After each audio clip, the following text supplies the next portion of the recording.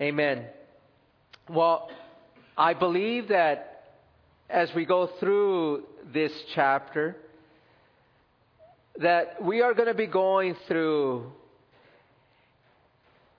just a chapter that is going to encourage each and every one of us. We're going to see God's intervention in the life of someone that He loves. And I want to remind you also that God loves you very, very much. And just the way He loves David is the way He loved us, or He loves us. And so as we see this, as we go through this chapter, there's going to be much for us to learn, much for us to meditate on. As God intervenes in the life of David, proving that as the enemies seek to destroy his life, nothing will have victory against the people of God. See, I want to remind every single one of us that when our enemies are ready to attack, God is always there confusing. He is always there destroying the plans of the enemy. See, what's so amazing about God is that He doesn't allow the enemy to have victory against His people. See, and that's what we can rest on. And as we see what's happening in our church today, I want you to understand that there is an enemy that seeks to destroy what God is doing in this place. And see, God is going to do a marvelous work. God is going to do a great work. And everything that the enemy wants to do, God will destroy. God will not allow him to have victory. As He reminds us in Romans 8:31, if God is for us, who can be against us? And I want to share this thing with you, is that God is for us. God is truly for us. I want you to know that God loves this church here on the corner of California and Amar. And this is what's so awesome about the love that He has for us, is that He planted us here and He promised to keep us here. And one thing that I know is that He is going to reach the city through us. Even though we have an enemy that seeks to take us out, believe me, he will not have victory. But when we are in the battle, understand this, we usually don't see everything that God is doing. It's sort of shielded from our eyes. I want you to understand that while we're in the battle, it's hard for us to see God in the battle. See, we don't see God moving and just moving the pieces and doing what He does best. But understand that God is moving, and God is moving the pieces. No matter what trial we see ourselves in, no matter what problem we're facing, no matter what enemy is there, God's hand is moving powerfully. He is guiding, He is protecting. And not only does this chapter show us the hand of God in David's life, but it also shows us the hand of God that is perfecting David. I want you to know that as He is protecting and guiding, as He is confusing the enemy, understand this, is that God is also perfecting the ones that He loves. And what I mean by this is that David could never become the king that he became unless he went through the trials, through the problems, through the situations that he walked in. See, God has a plan. And the only way to accomplish His plan in our lives is to put us through the fire. This is the only way that He can shape us and mold us. Because if we're going through just a great time as we walk on this earth, if we're trouble free, if there's no issues or problems in our lives, and there's never going to be any changes in us. But understand this, is that because God wants to empty us, He has to put us through the trials. He has to put us through the fire. See, we shouldn't be surprised with trials that we experience. We shouldn't be surprised with the attacks of the enemy. Because when we become a threat to the kingdom of Satan, we will have trials. We will have attacks. But on the flip side, we take comfort in the fact that we know that we are also a powerful instrument for the kingdom of God. We may be a threat to the kingdom of Satan, but we are also an instrument for the kingdom of God. See, I want to share something about spiritual battles. And what I love about battles is this. And this is what the Lord is teaching me. And see, and I share with you, I'm sharing with you also the experiences that I'm going through. Because I know that God, as He begins to shape the leader, He begins to shape the church. See, in order for God to move through the church, He needs to move through the leader. And so this is what is happening. See, there can never be a victory unless there is a battle. There is never a wound unless there is a battle. And there is no perfection unless there is a wound. And what I mean by this is that, see, you and I, we need battles to see the victory of God in our lives. You and I will never taste victory. We can never see the victory of God unless we go through the battles. And we know that in every battle there is a wound. And these wounds that we have are the wounds that are given to us to perfect us and to mature us. And this is what's so amazing, is that God is using your battles to grow you and to mature you. See, the battles to destroy the man that lives in you. The battles are used to destroy the man that is in you, in order to trust the God that lives in you. See, there must be a destruction of the man that lives in us in order to trust the God that lives in us. See, we must come to a point of allowing God to increase in our lives. And as John the Baptist said, that He must decrease. See, what happens with us is that we still like to take control of our lives. We still like to call the shots in our lives. But we must come to a point of allowing God to call the shots in our lives. We must come to a place of saying, you know what? I got to die to myself because I keep making a mess of things. And as we face the trials, understand this. This is what God is doing. He's chipping away at the man to show you that we must trust in Him. See, when we face the trials and when we face the battles, there is an important lesson that we all have heard, but do we really do it? I want to share this with you. In your trials, in your problems, in your battles, because we're all facing them. Whether you're in a trial, whether you're just coming out of a trial, know this, you're probably going to go in one very soon. But I want to share this with you. If your eyes are on God, they are not on the problem. But if your eyes are on the problem, they are not on God. Remember that. See, we like to look at the trials around us.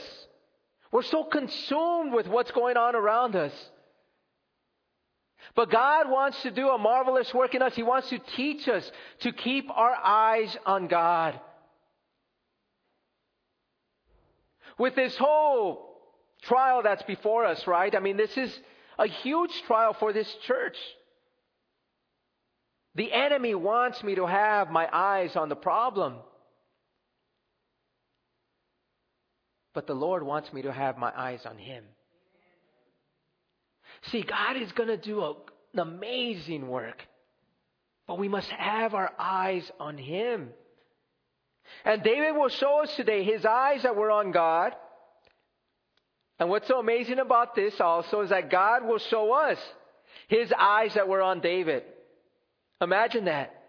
David is showing us that his eyes were on God. And God is going to show us that His eyes were on David. This is what's so awesome. Because as we look at this, right, as we think about what I'm just saying, see, we have a God that loves you so much. And He wants you to place your eyes on Him. He wants you to just focus on Him because He knows that, you know what? He knows how to solve the problem. And God shows us how His eyes are on us. See, when I looked at this chapter, you know what came out to me was a man that was so connected with God. And you know what else I saw from it? A God that was so connected to a man. Can we see this? Are we there? Are we in a place that we're so connected with God and God is so connected with us? If we're not there, this is where God wants us to go. God wants us to have just an amazing, intimate, personal, deep relationship with Him. Someone asked me the other day, hey, what are you learning? He asked me this. He says, what are you learning now that you're full-time ministry? And as I thought about that, you know what I told him? I shared with him that I am learning. I'm learning to love God more than I ever have. See, I'm learning to have a deeper relationship with God. See, what happens now is that I have a lot more time to spend with God. And this is what He wants. See, I'm growing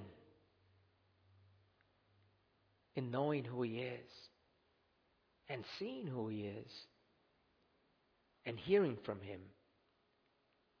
You know, as we read in 1 Samuel chapter 23,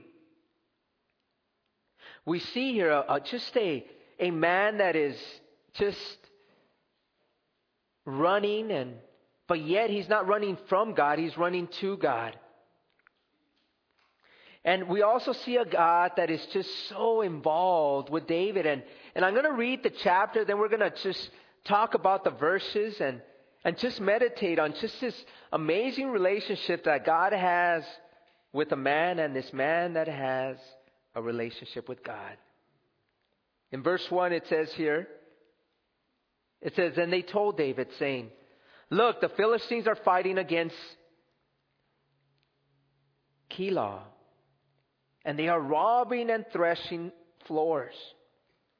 Therefore David inquired of the Lord, saying, shall I go and attack these Philistines? And the Lord said to David, go and attack the Philistines and save Keilah. But David's men said to him, look, we are afraid in Judah. How much more then if we go to Keilah against the armies of the Philistines? Then David inquired of the Lord once again, and the Lord answered him and said, arise, go down to Keilah, for I will deliver the Philistines into your hand.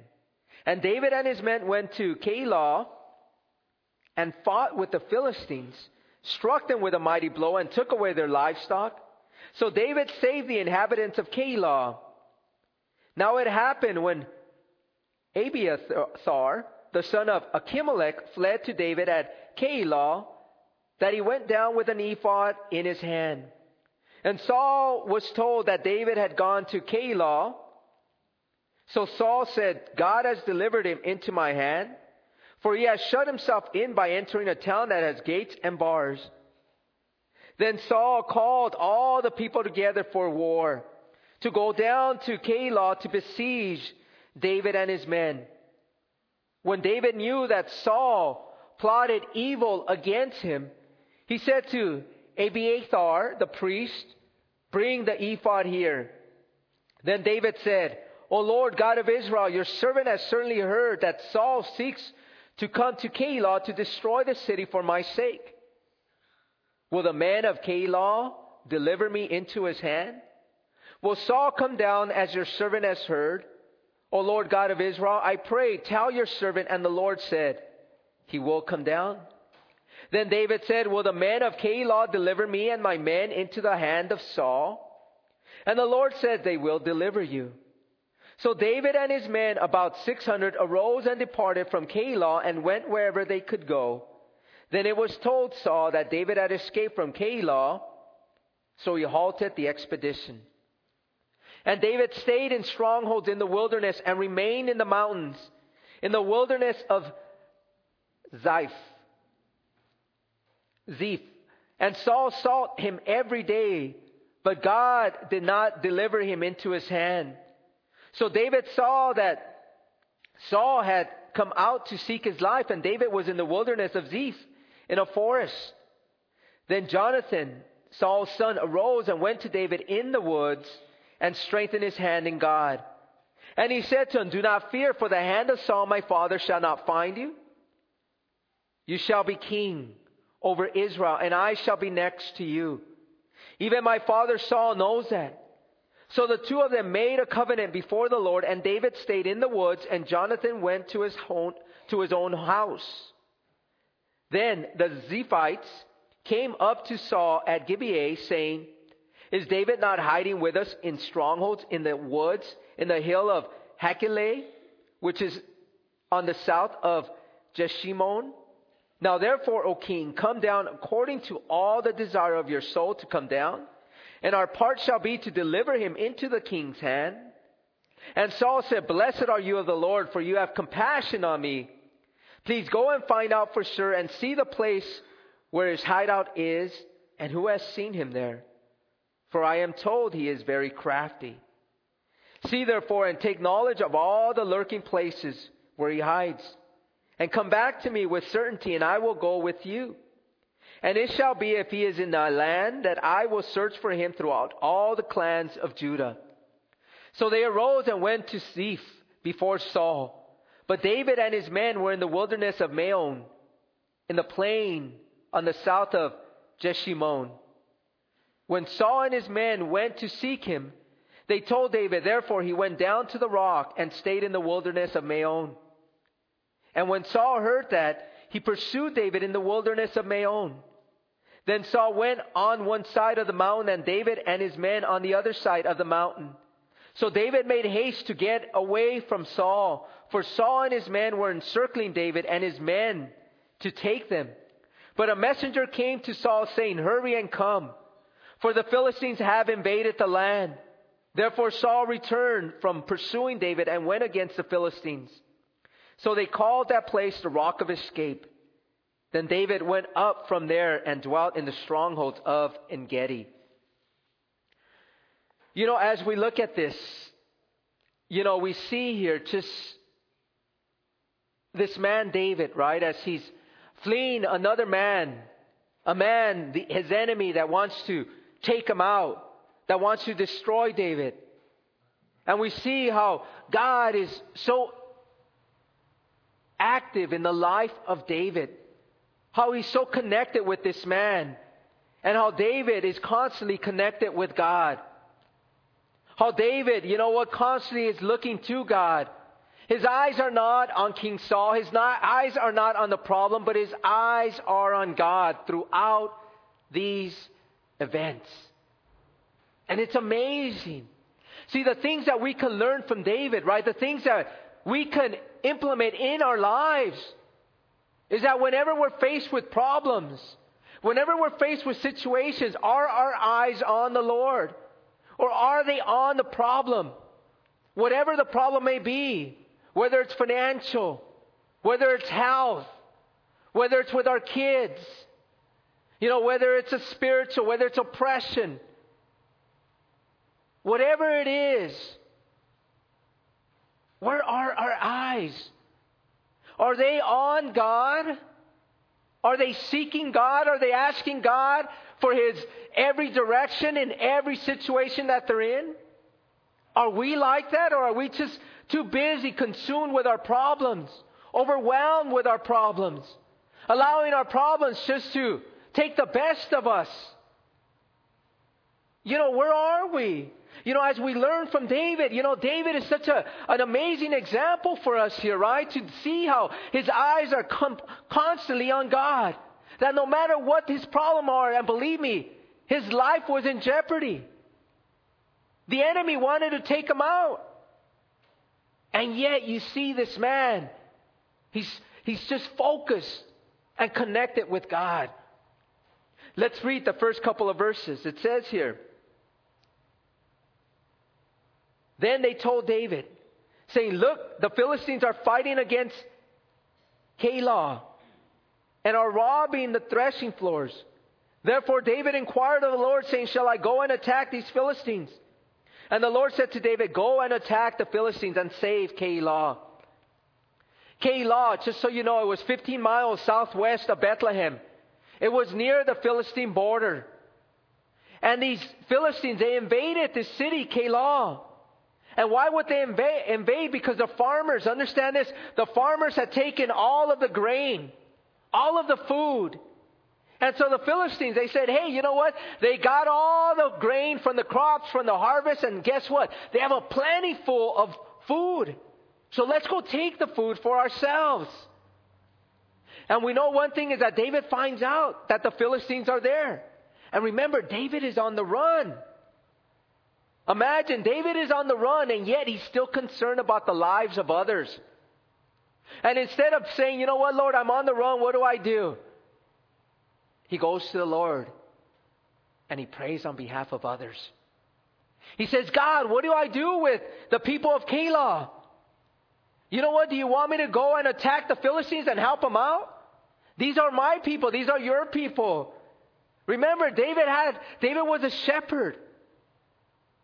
And you know what? He's so connected with God here that he says, what do you want me to do? And because of this connection with God, he's able to hear the voice of God. Are we so connected with God that we can hear the voice of God? Can you hear the voice of God? Are we able to hear that small, still voice when we ask Him a question? God, what do you want me to do here? God, I'm in this situation. What shall I do? What do you want me to do? Do we hear it without a doubt? Can we say to ourselves, you know what? I hear your voice, God. I know what you're asking me to do. David was able to hear the voice of God. You know what I love about David? Remember this, is David is living out what he was trained to do. Remember, David was a shepherd. And remember, before he was called out to be king, and before he fought against Goliath, they gave us insight into David's life. David himself said, remember, he told King Saul, you know what? I could defeat this giant. Don't worry about it, me. Because God is with me and God fights my battles. And he said, you know what? Remember when the sheep, I want to share with you what the lions and the bears used to do. They used to come and they used to steal my sheep. And you know what I would do is I would go after them and I would kill them and I would bring back my lamb. David saw these people as his sheep. He's saying, Lord, do you want me to go and invade? And do you want me to go and help and fight? Even though they're all probably against me, I don't care because these are my sheep. And so the Lord says, go and attack the Philistines. Go get the enemy. Go get the bear. Go get that lion. Wipe them out and save the people. And then verse 3 tells us, it says, but David's men said to him, look, we are afraid here in Judah. How much more than if we go to Keilah against the armies of the Philistines? Then David inquired of the Lord once again, and the Lord answered him and said, arise, go down to Keilah, for I will deliver the Philistine into your hand. You know what's so crazy here? Is that man, you know what? Friends and loved ones have a way of bringing doubt into our lives. You see here, right? David heard from God, but as soon as he tells his men, we're going to go, we're going to fight the Philistines, the men start saying, hey, hold on, David. Remember, the Jews are after us, and the Philistines, they're our enemies. So if we fight the Philistines, how do we know that the men of Keilah won't fight against us, and we'll be fighting two peoples? It will make a mess out of things. We're afraid. You know what? I don't know if I want to do that. So David, of course, he's like, okay, maybe, you know what? I better go ask God. And David is so connected to God that he goes back and he asks him again. He says, you know what, God? I want you to confirm something. I want you to tell me something. Shall we go to Keilah and fight the Philistines? And look at how the Lord answers. Arise, go down to Keilah, for I will deliver the Philistines into your hand. This is what's so awesome about God, is that God, when He speaks, you know what? We got to trust His voice. We got to trust what He says. And so remember, David is learning. I want you to know, remember, David is not perfected at this time. Just like many of us, right? We're a work in progress. And David is learning. He's learning how to hear the voice of God. He's learning how to trust in God. And so as David is learning and God is just showing him and molding him, he follows through. Look at what it says in verse 6. Or verse 5, it says, and David and his men went to Keilah and fought with the Philistines, struck them with a mighty blow, and took away their livestock. So David saved the inhabitants of Keilah. Imagine that. David and his men, right? They go there, they're trusting in God, right? They're trusting in the Word of God. They're believing in the Word of God. Just like when God speaks to us, do we believe in His Word? And when He goes and they go and fight, they have a great victory. It's just not an ordinary victory. It's a great victory that he took livestock. And David saved the inhabitants of Keilah. Imagine that. They have the victory. They have the victory. And again, without knowing, without understanding, right? David begins to understand, you know what God is showing him. That he's experiencing the victories that come from God. See, for us, I mean, as we see this, right? I mean, we're seeing, you know what? We're reading about how God gives us victories against our enemies. As we see this, right? As we begin to understand this, let's keep reading and see what else takes place. It says here in verse 6. Now it happened when Abiathar, the son of Achimelech, fled to David at Keilah, that he went down with an ephod in his hand. And Saul was told that David had gone to Keilah. So Saul said, God has delivered him into my hand, for he has shut himself in by entering a town that has gates and bars. Let me share this with you. Abiathar. Remember, who was Abiathar? Abiathar was the son of the priest, the son of Achimelech. And remember, all of the priests, 85 of them, were killed by King Saul because they helped David. So they kill all of the priests, I should say. They kill every single one of them, and one of them escapes. His name is Abiathar.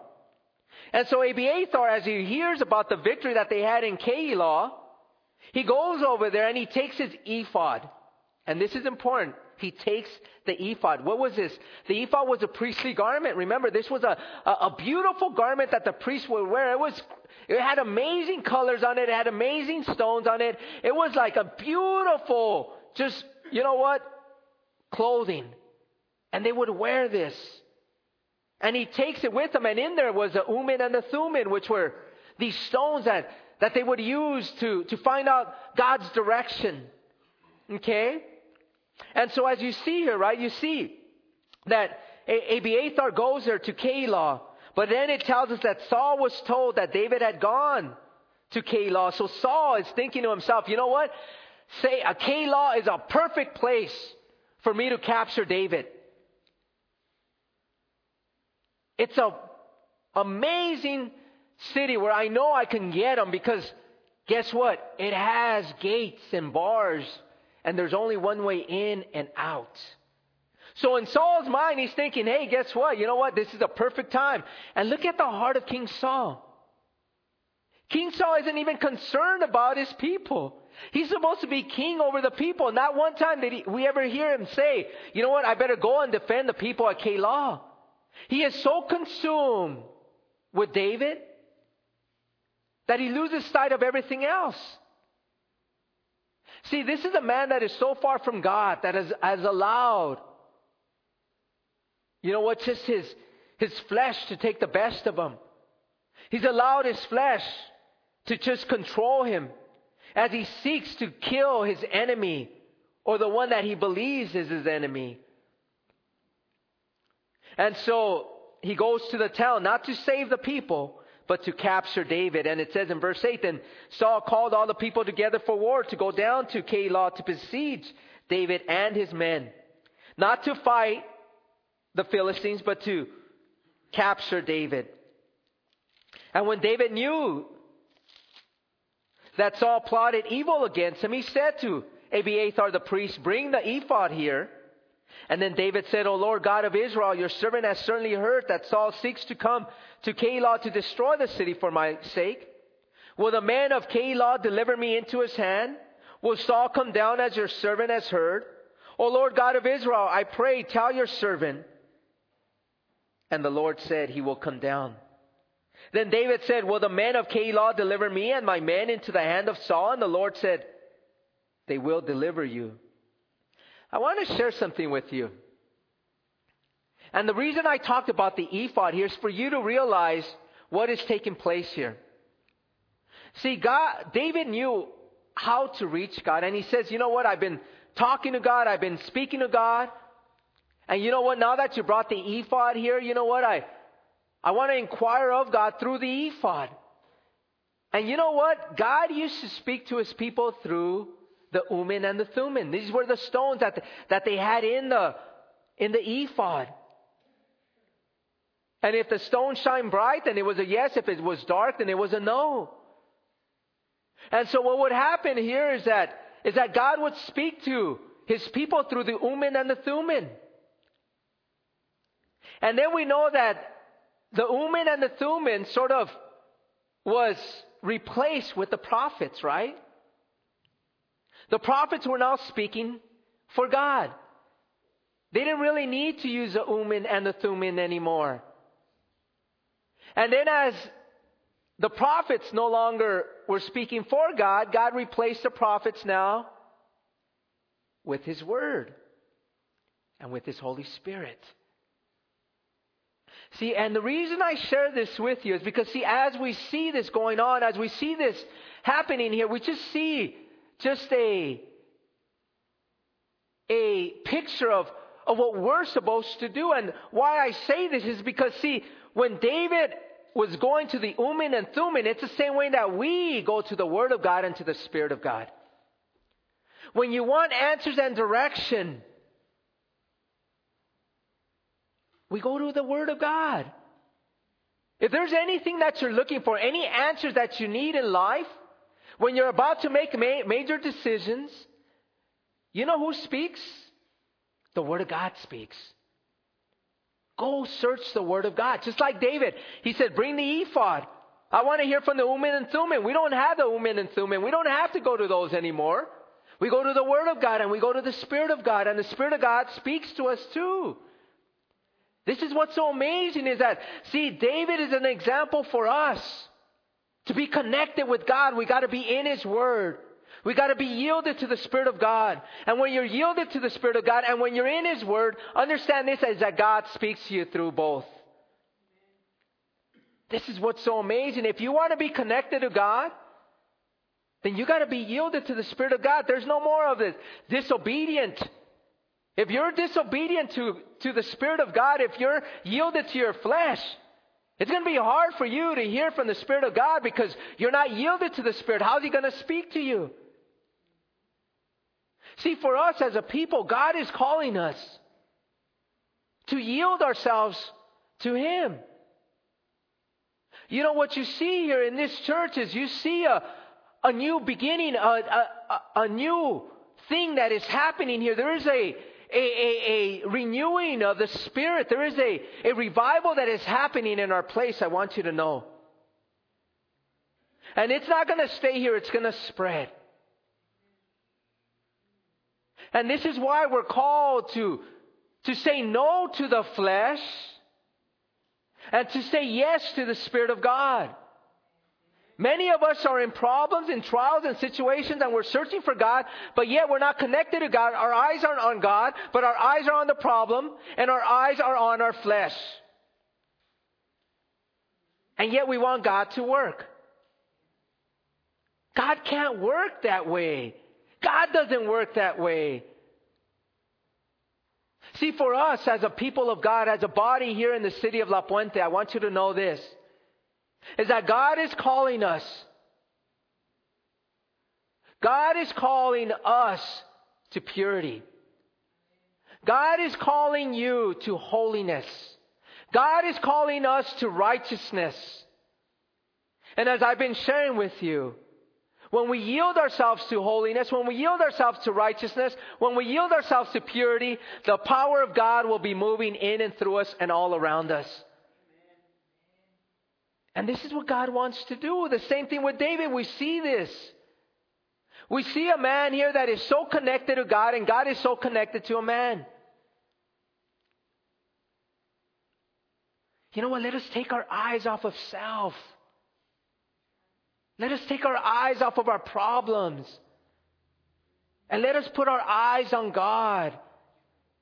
Let us put our eyes on what He's telling us through His Word. Let us have a recommitment, a rededication to the Word of God and to the Spirit of God. This is what God wants for us. He wants to move like He moved through David, right? Imagine this, to be hearing the voice of God to, you know what, everywhere you turn, you know what, David's saying, you know what, I want to hear from God. You know what, I'm gonna search God out. I'm gonna search Him in the Urim and the Thummim. Just like us, you know what? I want to hear from you, God. I want you to speak to my word, to me. So I go to your word and you speak to me and I'm hearing you. Holy Spirit, speak to me, reveal to me. And as He says to David, they will deliver you. Imagine these people that you freed, these people that you helped. Imagine they're going to turn on you. He saved their lives. The Philistines were there to fight them. They were going to conquer them. And what we see here is we see David and his men save their lives. And yet, they're going to turn them in to King Saul. So verse 13 says this. So David and his men, about 600, arose and departed from Keilah and went wherever they could go. Then it was told Saul that David had escaped from Keilah, so he halted the expedition. Remember last week we went over chapter 22 and it told us that David had 400 men. And all of a sudden now we see that he has 600 men. See, this is what a leader does. He's able to lead men and women. All of a sudden people are sent to this man because he's a leader of God. He's a man that is connected to God, and he's going to do the will of God. And because he does the will of God, God will send men to follow the man that does the will of God. We see this happening here. We see the multiplication of men. You see a multiplication here of people. Why is this happening? It's because God sees the heart of the leader. That God sees the heart of those that are over you. And He sees that we want what God wants. We want our hearts to beat for God. We want to come alongside God. We don't want to walk behind God. We don't want to walk in front of God. We want to be alongside God. And when we're alongside God, understand this, God does amazing things. As we keep reading in verse 14, it says, and David stayed in the strongholds in the wilderness and remained in the mountains in the wilderness of Ziph. And Saul sought him every day, but God did not deliver him into his hand. You know what's so amazing about this? Is that David stood in the wilderness. God told him, leave. They're going to deliver you. And so he leaves. And he stays there in the wilderness, right? In the wilderness of Ziph. And Saul was seeking him every day. Imagine that. Saul is in the wilderness. He's trying to find King David.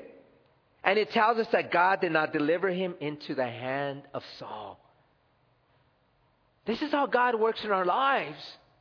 If we are connected with God, if our eyes are fixed on God, understand this, is that the enemy could never have victory over you. See, God loves us so much, and He's reminding us that, you know what, that I do not allow the enemy to have victory over you. I do not allow the enemy to take you. And verse 15 says, so David saw that Saul had come out to seek his life. And David was in the wilderness of Ziph in a forest. See, David can see Saul. Imagine that. David can see what Saul is doing, but yet he's hiding there with the 600 men, and yet Saul is running in circles trying to find David. And David can see this. But you know what? David is still a man. David is still a man that is just, you know what, that he is also going through some times, a difficult time now, that as he sees Saul around him, you know what, he's still a man that, it doesn't tell us here, but I could only assume that, you know what, that he's getting a little nervous. You know what, there's a time when we sometimes need some encouragement. And this is what you see here. You see this in verse 16. It says there, then Jonathan, Saul's son, arose and went to David in the woods and strengthened his hand in God. And he said to him, do not fear, for the hand of Saul my father shall not find you. You shall be king over Israel, and I shall be next to you. Even my father knows that. So the two of them made a covenant before the Lord, and David stayed in the woods, and Jonathan went to his own house. See, understand this, is that God knows that we're not perfect. And David here, he's not perfected. He isn't ready to be king. And so God knows that, you know what, David is beginning to become afraid. There's a fear that's creeping into David right now. And yet, because I love David and because I'm connected with David and David's connected with me, is that I'm going to send somebody to encourage him. And you know who he sends to encourage him? He sends Jonathan. And do you see what it says here? That Jonathan was able to find David in the woods. But yet King Saul was not able to find David. Isn't this crazy? But see, when God is involved in it, God sends people right to you to encourage you. This is the way God works. I love the way God works. Believe me, there's times when I need encouragement and I hear one of you telling me something or saying something, and it encourages me because I need that encouragement. This is how God works, right? You know what? There was something that was told yesterday. I wasn't here. On Monday. I wasn't here for prayer night.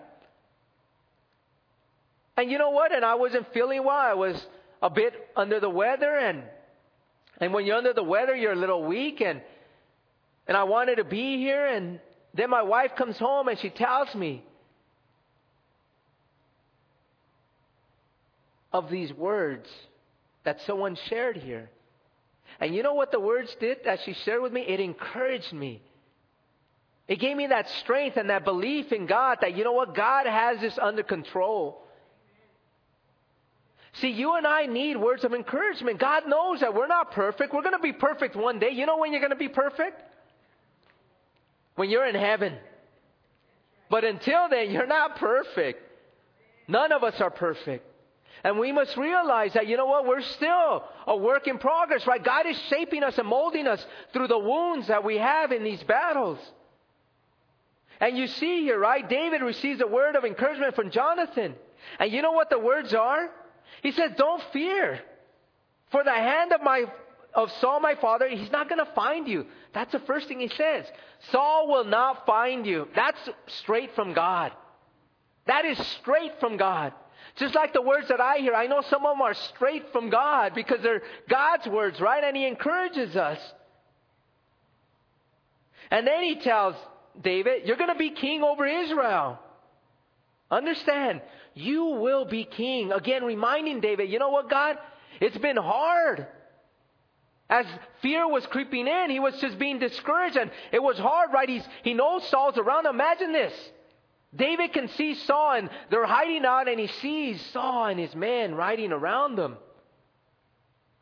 I mean, I think sometimes we would be fearful, right? And so you see this, right? And so Jonathan tells him, guess what? You're going to be king. Just to remind him that, you know what? The promise that God made you, He's going to complete. He's going to do. And guess what? I'm going to be next to you.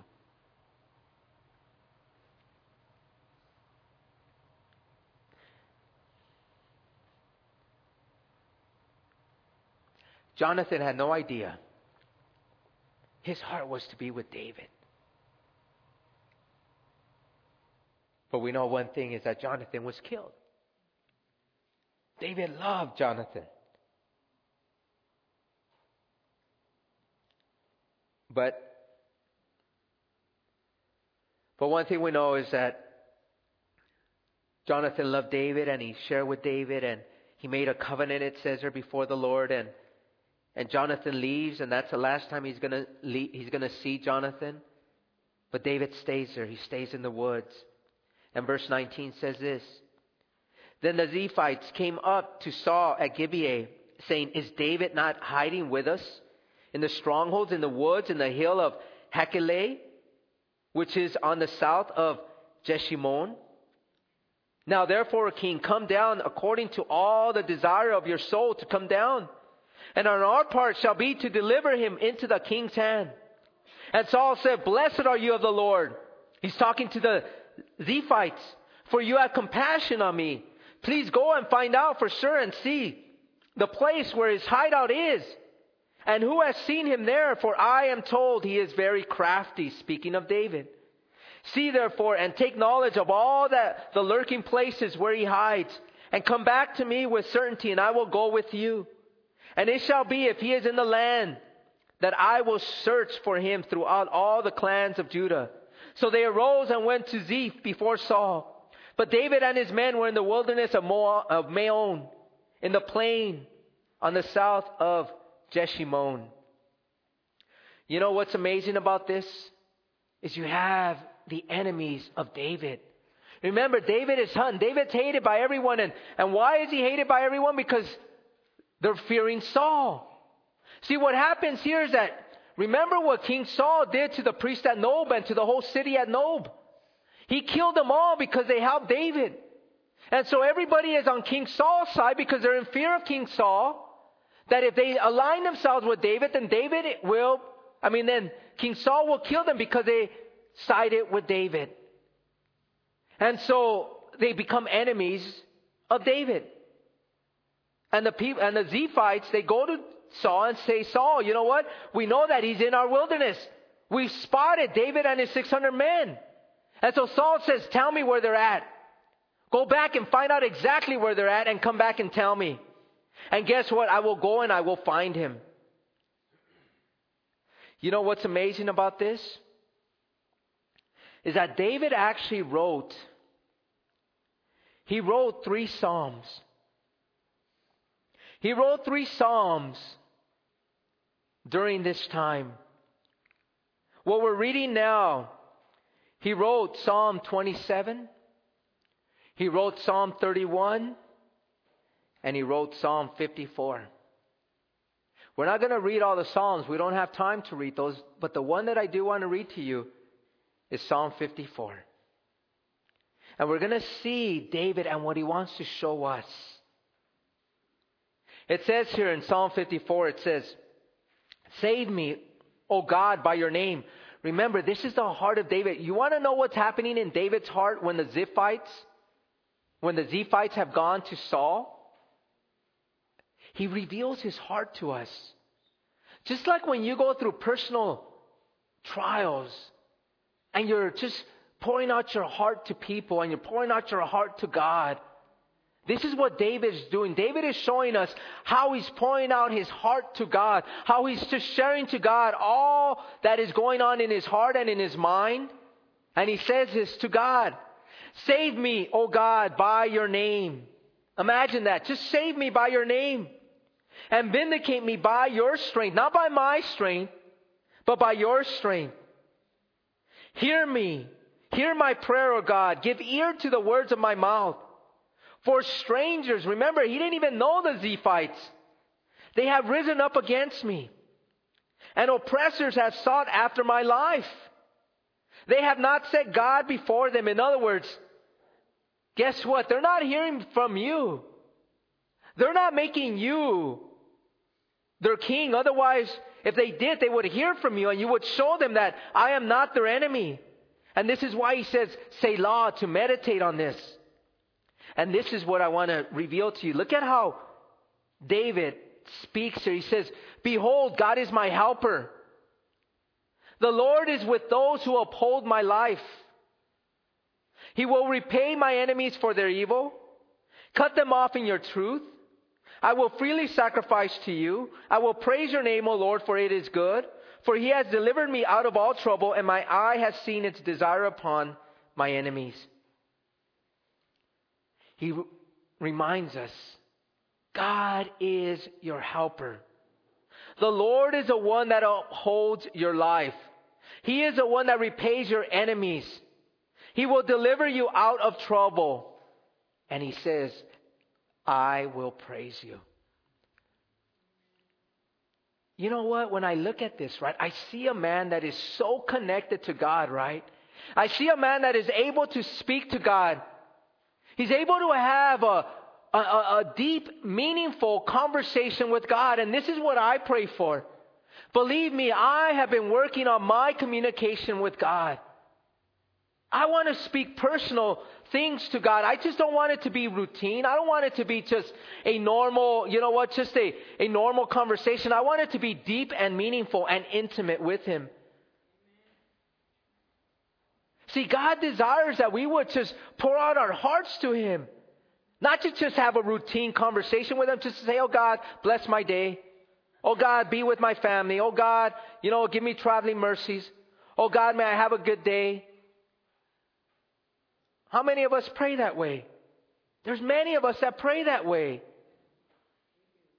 But God is teaching us and He's showing us and He's revealing to you and I to say, you know what? I want to have a deep, meaningful relationship with you. I want to hear what's in your heart.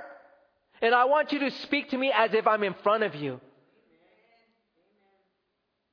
This is what God wants. See, this is what can easily happen if we purpose in our hearts. If you want to be connected to God and you want God to be connected with you, let's work on this connection, right? Let's work on this bridge. And let's empty out just this, this cold relationship. As we look at this, right, we see David as he writes. And what's so amazing is that my eye has seen its desire upon my enemies. You know what? God's going to repay my enemies for their evil. You know what's funny is that yesterday I was sharing with a pastor friend of mine. I shared with him, I said, you're not going to believe this. He had no idea. Well, he had heard what was happening, and he heard it by a friend of our church that was at his church yesterday. Donald. Or Sunday, I should say. And he calls me up and he says, hey, what's going on? And you know what I shared with him? I said, can you believe this? There's a church that has no more than 50 members that has lost their church. Let's call it for what it is. They lost their church. They couldn't afford their church. They had to sell it because they weren't faithful stewards. And now they want to take out a church that's over 300. That's doing a work for God. I said, can you believe that? And you know what he says? God, they don't know. They don't know who they're dealing with. God is going to repay them for what they're doing. This is what he said. This is exactly what we see here. This is what's crazy about this whole situation. About what we see happening in this church. We have an enemy that has used this other body of believers that are ignorant to the fact that God is using them. That the devil is using them to take us out. on something that God had promised us back in August of 2013, that He gave us this land.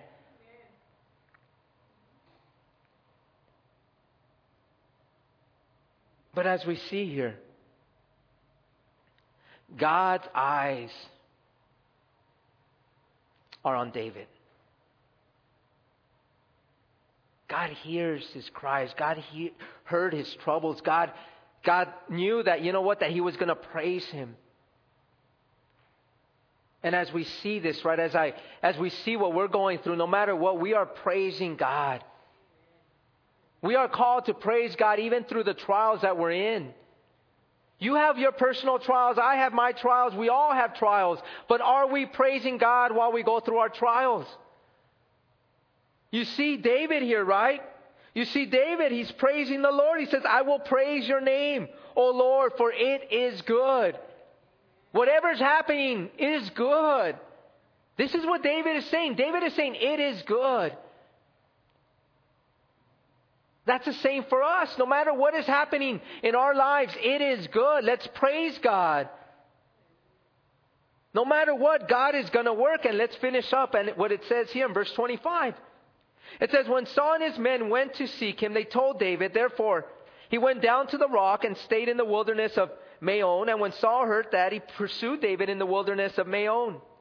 Then Saul went on one side of the mountain, and David and his men on the other side of the mountain. So David made his haste to get away from Saul, for Saul and his men were encircling David and his men to take them. Imagine that. I want to give you just what's happening here. They went to the wilderness of Maon. And so Saul's on one side of the mountain, David's on the other side. And guess what? Saul begins to dispatch his men. And all of a sudden they began to go on two different directions. And David is there in the middle on the other side. They are ready to capture David. Do you remember what God said in verse 14? That God would not deliver him into the hand of the enemy. Look at what God does here in verse 27. But a messenger came to Saul saying, hurry and come, for the Philistines have invaded the land. Therefore Saul returned from pursuing David and went against the Philistines. So they called that place the Rock of Escape. And then David went up from there and dwelt in the strongholds at En-gedi. Do you know what God does? God brings the enemies of Israel, the Philistines, to invade Israel. And so he sends a messenger to tell King Saul, to tell him, guess what? The Philistines are invading. And right when they're ready to capture David, guess what they have to do? They have to retreat and go. Who was behind it? God. This is what's so awesome about God. God is able to confuse the enemy. God is able to confound the enemy. God is able to take the enemy out. Do we believe that? We see that here. And this is what God wants to teach us. You know, as we look at the life of David, it's so amazing to me. Because this man knew. He knew exactly. He knew exactly what King Saul wanted to do. But yet he trusted in God. And through all of this, God was shaping and molding David. See, because the more trust you have in God, the less you're going to get in the way.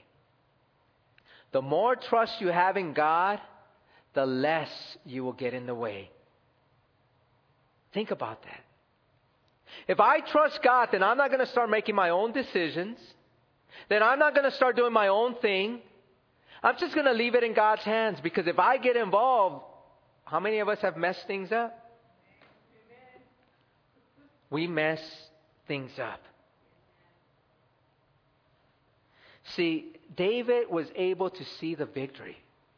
The victory that is in God, but he couldn't see the victory unless there was a battle. And he wouldn't have the wounds unless he was in the battle.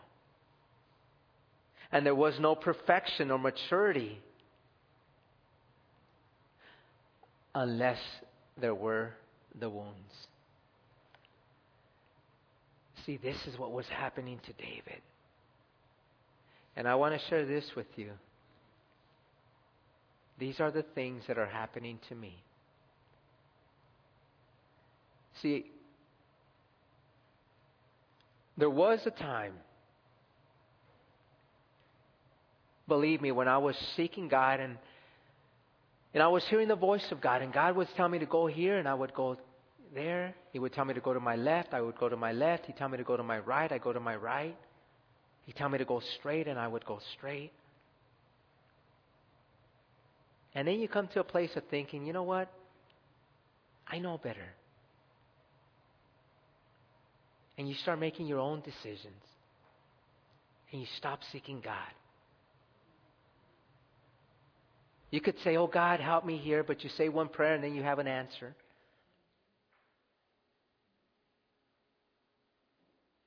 But that's not the answer. See, we got to come to a place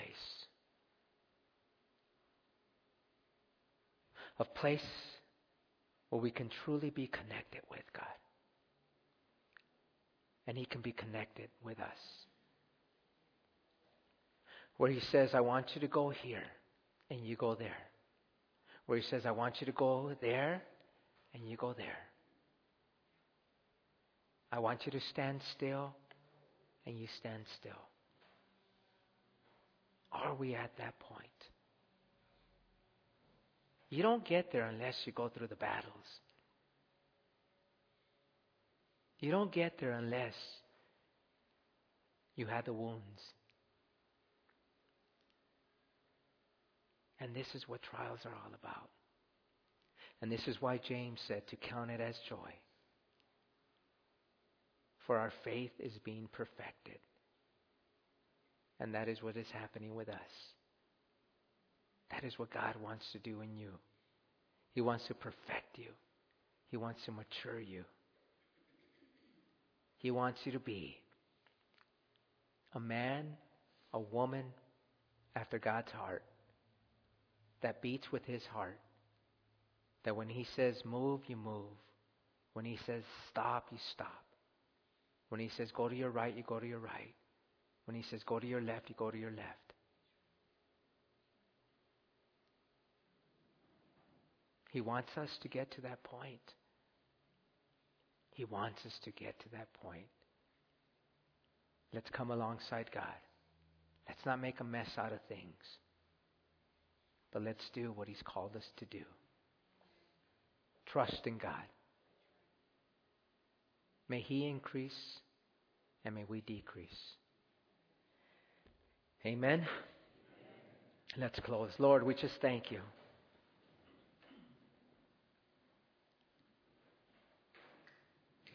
We thank You for Your glorious word. We thank You for the many lessons that You've given us through David.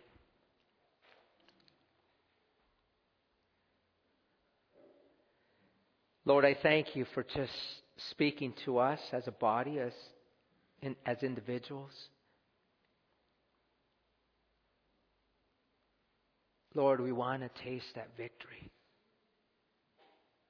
But we don't taste it unless we're in battles. We want to grow, we want to mature. But the wounds don't come unless we're in the battle. Lord, thank You for the battles. Thank You for teaching us. Thank You for molding us. Thank You for perfecting us.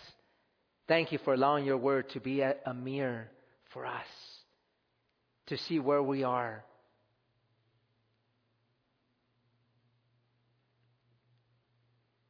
The Lord is calling each and every one of us into a intimate, personal, meaningful relationship with Him. To have a relationship with Him as a priority, not secondary.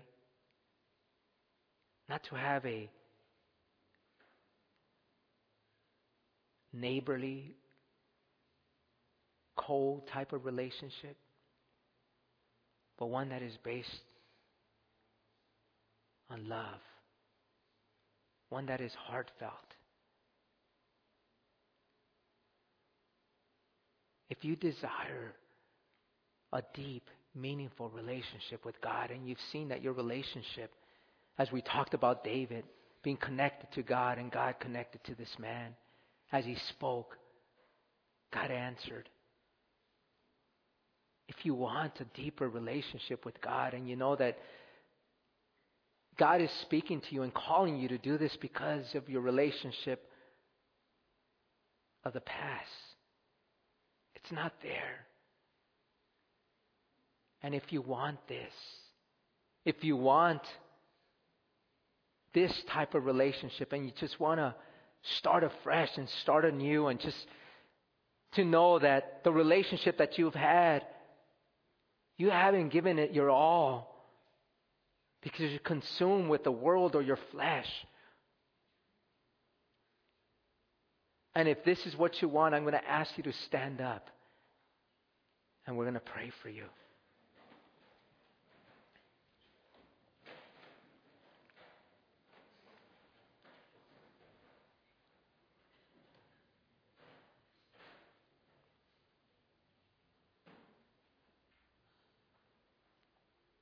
Lord, you see what you're doing through your word. I see what your Spirit is doing in and through us. It's your word, it's your Spirit that's calling us to repentance. It's your word that is cutting the hearts of man and woman. It's you that's doing it, Lord. Help us, Lord, to grow. Help us to make a priority of you and our relationship with you. Help it to be deep and meaningful, Lord. Help us to talk to you from our hearts and not just from our mouth. Help us to seek you for every decision that we make. Help us to come alongside you. Help us to hear your voice when you tell us to go to our right, to our left, when you tell us to go straight, and when you tell us to stop. Help us to truly hear from you, and help us to truly have a relationship that is pleasing to you, that is birthed out of love.